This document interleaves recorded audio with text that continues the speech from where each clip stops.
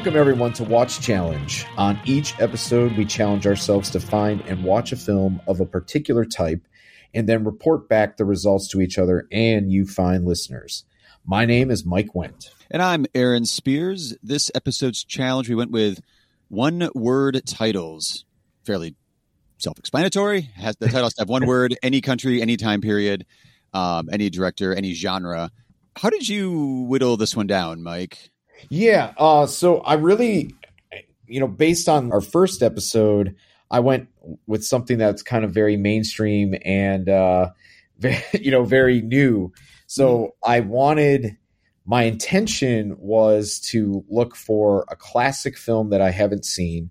There are so many, I think of those classic films that I've heard of, or I can talk about in regular conversation, but I actually haven't seen them, which it's kind of like, you feel like a liar and some kind of cheat, or like this cinephile, but who knows of this film, but you've never seen it. So right. Kind of going in some of these honorable mentions, I wanted to watch something classic, and so I went on. HBO Max has this Turner Classic Movies section, and I went through and I found 3 films that I whittled it down to. Okay. And I'll explain why I didn't go eventually watch any of these, but the first one for me was Rope, Alfred Hitchcock. For some reason, I own it. I own it on Blu-ray and VHS, but I've never watched it. And I just know it's famous for being like this one-shot movie. Yep. Limelight by Charlie Chaplin, which was something that he made in the towards the end of his career. Mm-hmm. And then the one that I got the furthest along, but I fell asleep because I started it way too late, was Sweetie, which is one of Jane Campion's first films. Oh, yeah. I think it was released maybe like in 89 or 88. Yeah. And it was catching me, but I just have this bad habit of starting things too late, and I wake up about 5:15 every day to go to the gym. So and that's not trying to pat myself for going to the gym, but it's just one of those things where I wish I was more of a night owl, but right. Wait, so what's starting a movie late to you? Like, what time is that? Well, I started it about like 11:45 at night. Okay, yeah. So, and I get some people's definitions. That's probably not that late. No. But it was a school night, I guess. I'm married to a high school math teacher, and so like 9 o'clock is too late to start a movie. Because the same thing. You're getting up at like 4:45, 5 o'clock in the morning, and it was like, yeah. So 11 is like it's like your 1 a.m. Yes, exactly. It's funny you mention Rope and Hitchcock, because I kind of went the same way at first. I was like, all right, let me go with a classic, because I wanted to kind of go super early in cinema history, and which Hitchcock isn't super, super early, but there's one of his that a friend of mine just watched, Frenzy, which actually is even later in his career. So that doesn't make any sense that was my preface to this comment, but I've never seen Frenzy. And I was like, wait a minute, Frenzy, Rope, like you said, Spellbound, Notorious, Psycho, Vertigo. Like, he's kind of the king of the one-word title. Yeah. Which is really fascinating too, because all of his titles they elicit like Notorious or, Vertigo. Psycho, I think maybe pops the most, where you're like, it also is so his brand. Like, they're not like, they're very grab you one-word titles, which is, I think the beauty of a one-word title, hopefully, is that it's not just this innocuous, just generic title. It's something that you're like, oh, that should capture you. And that's all you need, is that one word. I wonder if, because he was always so big about having his name like on the marquee, what was it, just one of those things where, because it's always going to say Alfred Hitchcock's Psycho or Rope or something, like, was that maybe in the back of his head where, keep it simple because my name's going to be splashed all over. Yeah, I think you're probably right, because also then technically all of his movies to him those are all 3-word titles. Right. Right. No, that's probably, I think you're onto something there. That makes a lot of sense. I also was so once I saw that one, I was like, oh, okay, that's interesting. There was a couple in there that I was curious to see, but then I was like, well, I'm not really in the mood for that when I went to sit down and actually watch it. So I started breaking them down by genres. So depending on what night I decided to watch the movie, like what am I in the mood for tonight? So there's a 70s comedy called Chatterbox, which I think is hilarious. It's one of those 70s sex comedies. It's streaming on like Amazon or Tubi or one of those. But it's a woman who desires stardom, but then it turns out that her vagina starts talking and singing. And so she, embraces it. And that's, an attraction. So she gets her 15 minutes of fame because of that. And it's a comment on fame and how like, you maybe desire fame, but it's not necessarily like going to be all, roses and, fun and all that sort of stuff. Yeah. So that's an honorable mention. And then, I did it as a rewatch, even though it was a one-word title, but Network. Yes. About, on the last episode, we were talking about Best Picture nominees. You mentioned DiCaprio in Don't Look Up compared to his performance in Once Upon a Time in Hollywood, which was your pick, and how he freaks out in the trailer. He freaks out in front of the cameras in Don't Look Up. To me, like that was his Network moment in Don't Look Up. Yes. And I've seen Network 100 times. And, but I was rewatching it and I was like, that's a one-word title. I'm like, no, I need something. I'm going to go with something else. But yeah, both of those just popped up as kind of my honorable mentions I wanted to shout out because, varying genres and different things. But depending on what you were in the mood for, I ended up more in the mood for kind of a historical drama when I actually sat down to watch it for this particular episode. Yeah. So, I mean, let's get into it. Like, what did you end up picking? Oh, so I went with Selma from 2014, directed by Ava DuVernay. He's got supporters. Detroit, New York, Los Angeles, inciting large-scale arrests and sympathy marches. I'm very aware of that, Mr. Hoover. What I do know is he's nonviolent. What I need to know right now, what's Martin Luther King about to do next? Mr. President, Dr. King is here. Mr. President, in the South, there have been thousands of racially motivated murders. We need your help, Dr. King. This thing's just gonna have to wait. It cannot wait. You got one big issue, I got 101. Selma it is. Here is the next great battle. Selma's the place, and they ready. Dr. King. I tell you, that white boy can hit. You will not tolerate agitators attempting to orchestrate a disturbance in this state. It is unacceptable that they use their power to keep us voiceless. Those that have gone before us say no more. People actually say they're gonna kill our children. They're trying to get inside of your head. What happens when a man stands up, says enough is enough? We built the path as we came, rock by rock. I remember watching this when it came out in theaters. I even checked my film notebook, and it was like number 3 on my list that year, my top 10 list. But I was like, I was having a hard time also it's a known event, like the Selma March. And I was like, I can visually picture, I have a hard trouble with David's name, the star, Oyewu. Yeah. David.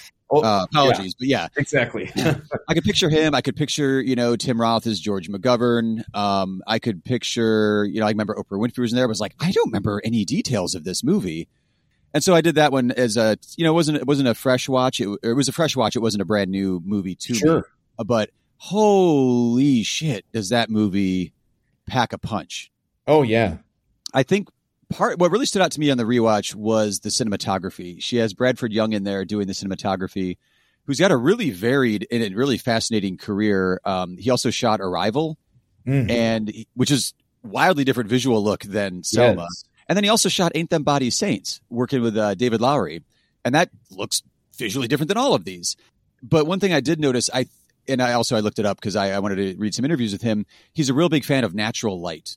Which, as a filmmaker, Mike, I'm sure you can appreciate the headaches that can come with if you're committed to only shooting with natural light. Yes. But I think it really, really, really works.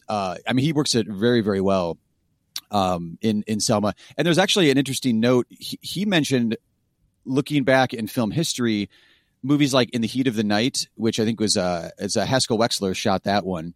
and some of his heroes as cinematographers. And he said, Haskell Wexler was known, which I was not aware of it until I read this, was known as like he shot Sidney Poitier's character and all the African American actors in The Heat of the Night differently because he was like, it's a different color. Like you're shooting white people. It's literally, it's a different color. So you need to light it a little differently. And Poitier said like, oh my God, finally, to Haskell Wexler.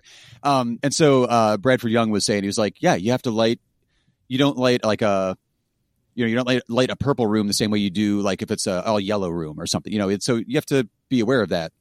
And like when they're in the cells, when Dr. King, David playing Dr. King, when he's in the jail cell and they're kind of talking, like it's shot with natural light against a window and it's very distinct and interesting. So I didn't think I was actually going to be mentioning the cinematography quite so much, but it was, it struck me so much. And then when you really get to like the buildup of the actual Selma March, like he really employs handheld camera to make it feels like you're watching a raw news feed from that moment. And it's so visceral that it's, I don't know, like it really resonated with me on this watch and is stuck in my brain now. I was like, why didn't it do that when I watched it? I think it was early 2015 actually when it finally came out here in Cleveland.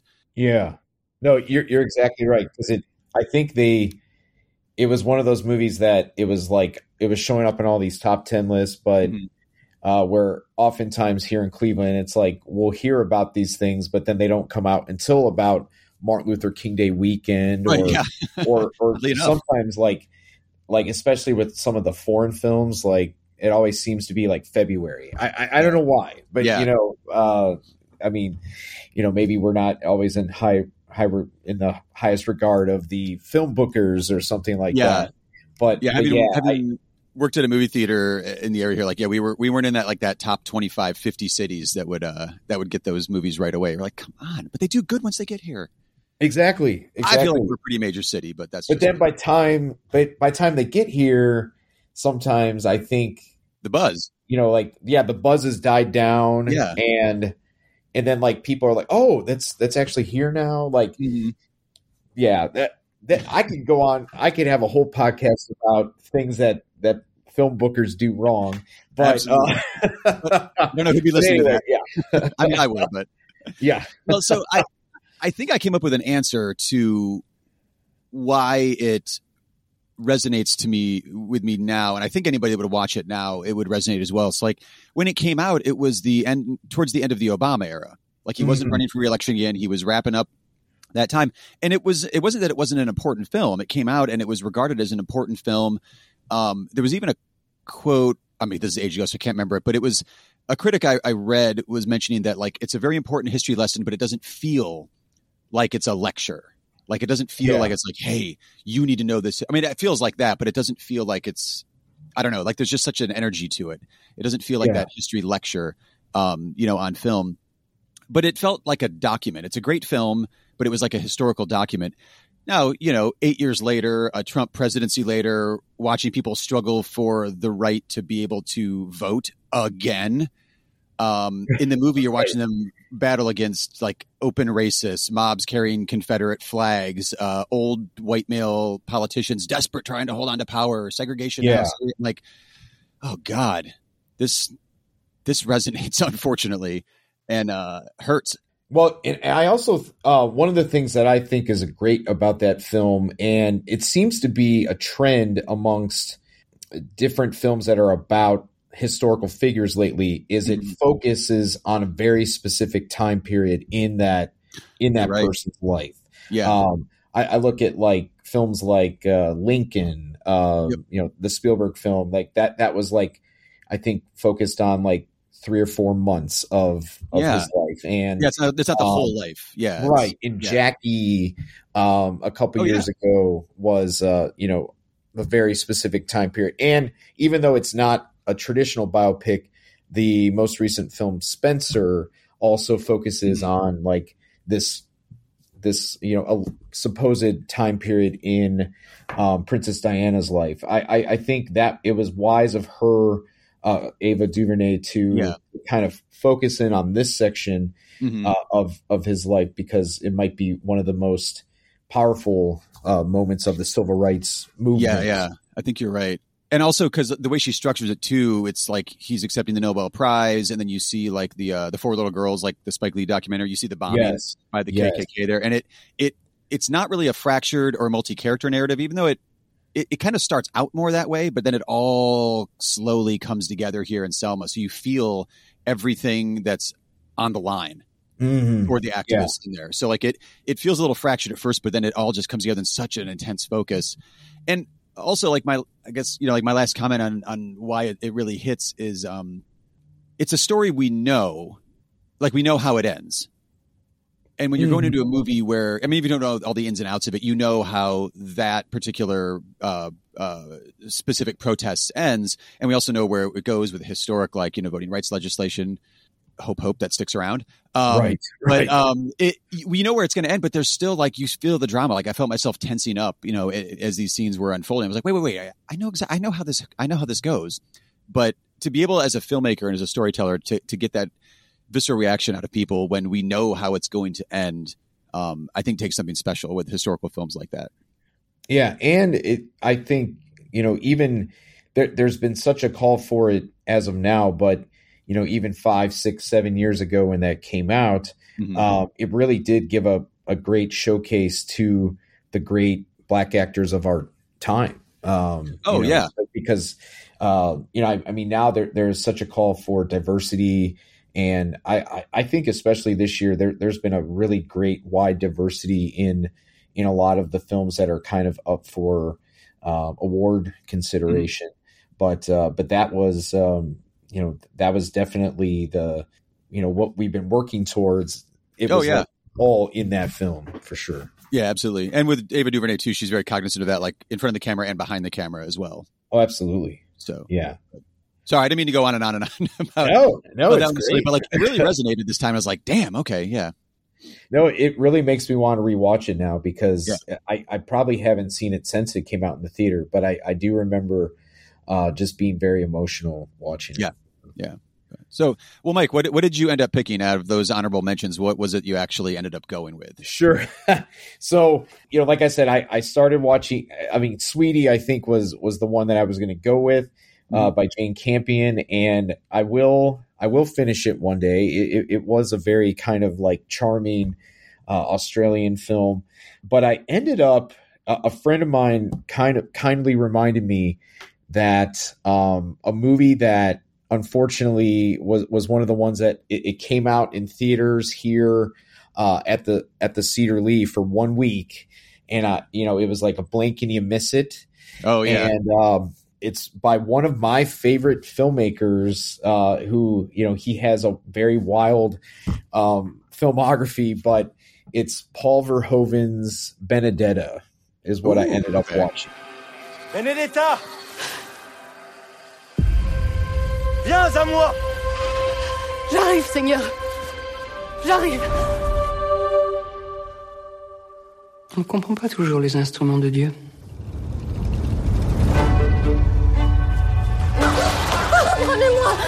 Un couvent n'est pas un lieu de charité, cher enfant.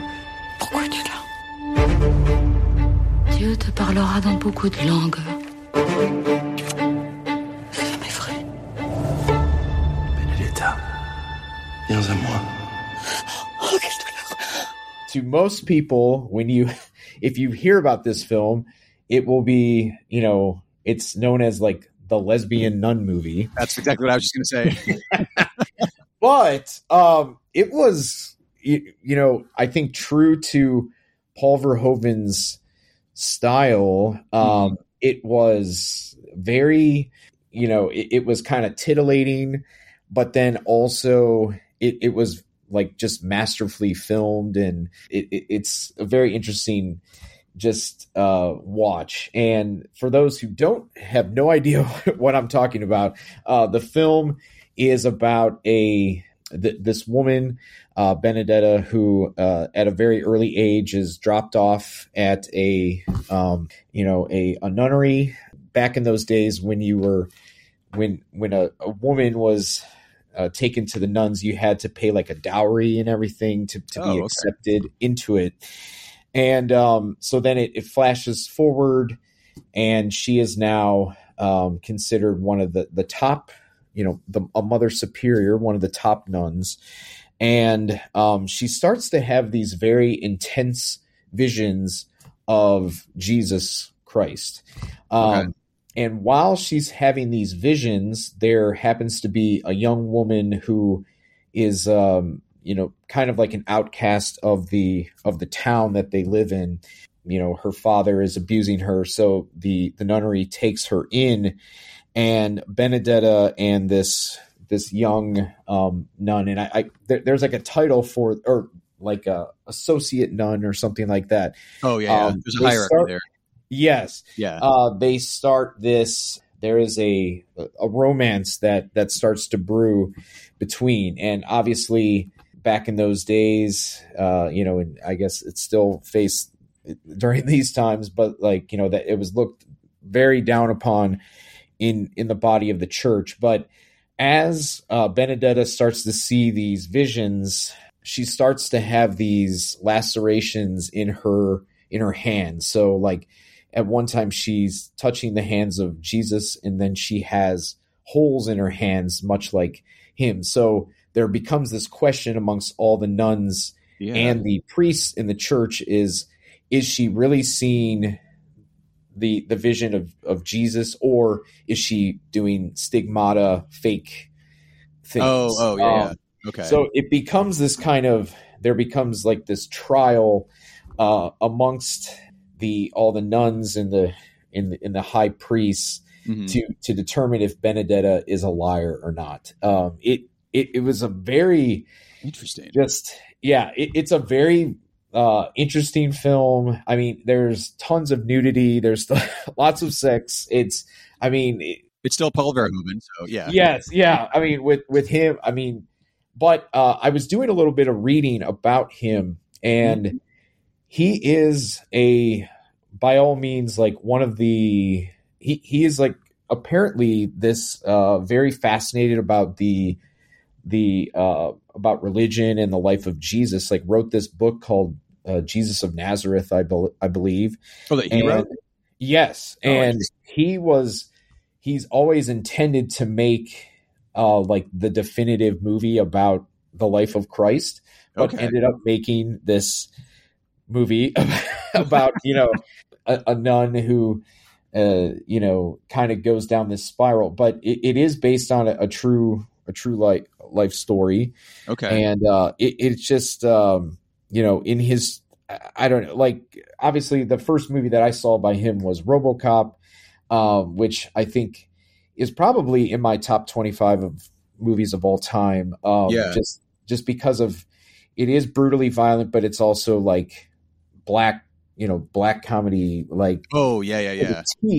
So this movie, while it is kind of serious in nature, but there are moments that he injects comedy into this very non-traditional kind of story. Yeah, he's an interesting director that every time I sample a movie of his, or every time I go in and watch one, even if I don't like it, there's still a lot to kind of to mull over or think about. I mean, just picture the way Showgirls has evolved within film culture. Yes. Now.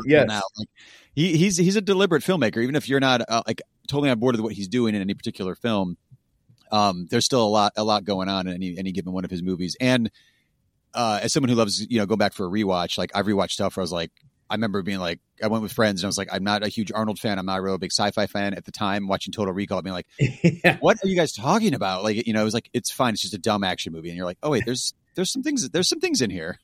Yeah. Yeah. RoboCop is a great example. Like you said, people kind of focus on the tech or the sci-fi nature of it, which at this point isn't terribly sci-fi in some regards, as far as like robots policing or whatever. But there's like the satire in that movie is so on point.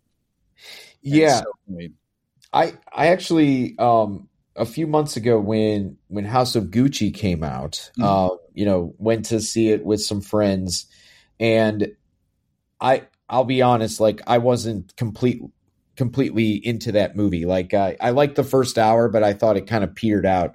Mm-hmm. And we were kind of saying like, Ridley Scott's a great filmmaker, but he probably wasn't the right person to make that. Who would have made a great House of Gucci? Paul Verhoeven. Paul Verhoeven, like because he would have probably because there's like touches of camp in House of Gucci, but I feel like you need like somebody like that who is not afraid to just go full on into the camp and probably make it a little more maybe heighten it a little bit more than it was by Ridley Scott, who is great, but he's.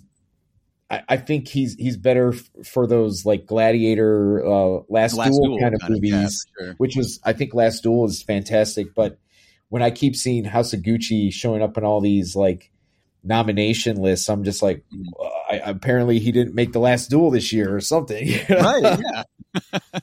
But, also, when you have Lady Gaga in your movie too, like she has never veered away from camp. Like her and Paul Verhoeven working together would be kind of awesome. God, yeah, it would be amazing. But so yeah, like I said, kind of going back to the whole theme of the episode, if you would have asked me like a week ago, was Benedetta going to end up being the movie that I watched? Probably not, but. I'm just grateful for certain film friends who like to remind me of things because it really was like, I swear, like, you heard about it and then it did come out here, but it was maybe like one showing a day. And sometimes you have to like strategically plan if you're going to go that one day of the theater, Yeah. No, that's a really very true and a good pick. Of all of the movies too, just as you're saying how what a weird path it ended up being to get to that particular movie. When we got up today, we were talking about like watching something later on tonight, and Kelly recommended, she's like, "Oh, is Benedetta or House of Gucci streaming yet?" There was like those two that we were looking for. I was like, "How did Benedetta come up?" And then it's like, she's like, "Oh, some podcast recommended it or whatever," and said it was good. I was like, "I'll check and see." So yeah. I'm even more. Let me know what you think. Know some of the ins and outs you were describing there. I was like, I knew it as the lesbian nun movie, and it had really good reviews. So I was like, I was trying to go in. I was going to go in cold. So I was like, yeah, I'll trust it. That's fine. But I'm definitely intrigued now. Well, yeah, and I think it plays. It doesn't like. I don't know. The way how the actresses like, and it is in French. So, but the way how the actresses portray these characters, it is done so well. Like they really play off each other very, very well. And I don't know. It was just a very unique film. Like I sometimes I hate giving the star ratings, but it was definitely like a solid 4 for me. It was just really entertaining. Nice. All right. So what challenge should we do for ourselves next time, Aaron? Well, only being a couple of shows in, I was thinking few other topics, but I was like, I think we need one of those oddball ones where like, wait, what is that one? Kind of reaction. Cause like, that's sort of some of the parts that really energize me of like having a watch challenge is like, okay, it has to be like, a vampire movie from the 70s or something like really, really like specific there that I wouldn't necessarily just go pick that next week to watch, but like, yeah, let's dive into it. That's not the topic, by the way, although I'm going to write that down. That sounds like fun. Yeah. Might have to put that in the pocket. I went with, straight to VHS action yes. So like in that heyday of like the late 80s, early 90s, the video store was king because like you didn't have the explosion of cable the way you have now. I mean, it was getting there, and you had HBO and stuff, but just wandering the video store. I guess for younger listeners, if you're browsing the categories on Netflix, you used to have to physically do that at a video store, then pick out that movie, take it home, rent it, take it home, and watch it. And I've been going through like Tubi is a free streaming app and a few other ones. Yes. Where I was like, man, I'm getting like a very video store browsing vibe off here with like the cover art for some of these. I was thinking of like, I know Action USA was kind of had a recent actually theatrical release, right? Was it pre-COVID or during? It was during COVID. I know the Cinematheque had it a part of their virtual cinema. Oh, and it was like, that's exactly what I wanted. Like, it's got bonkers cover art where there's helicopters, there's probably flamethrowers, there's always Uzis, probably a flag flying somewhere. You know what I mean? Like, just like the mayhem you see on a poster, and you're like, yep, okay, I got at least 7 scenes that I'm really looking forward to. Usually some sort of crazy car chase. Yes, something like Miami Connection as well. That was just great. Great movie. Like the Samurai Cop in that. Yes. I would venture to say so. Okay, yeah. All right. So it's that kind of energy is what we're looking for next time with straight to VHS action, which means it doesn't. Chuck Norris, the king of 80s like action movies, in your video store, those weren't always playing on a big screen at your local. Yes. So, so 90s, well, not necessarily 90s, but like VHS, straight to VHS action films. Oh, I think this is going to be one of our best episodes. I'm calling it now. It's only the third, but it's going to be great. All right. Well, we will check in next episode and see what we come up with. Talk soon, Mike. See you later.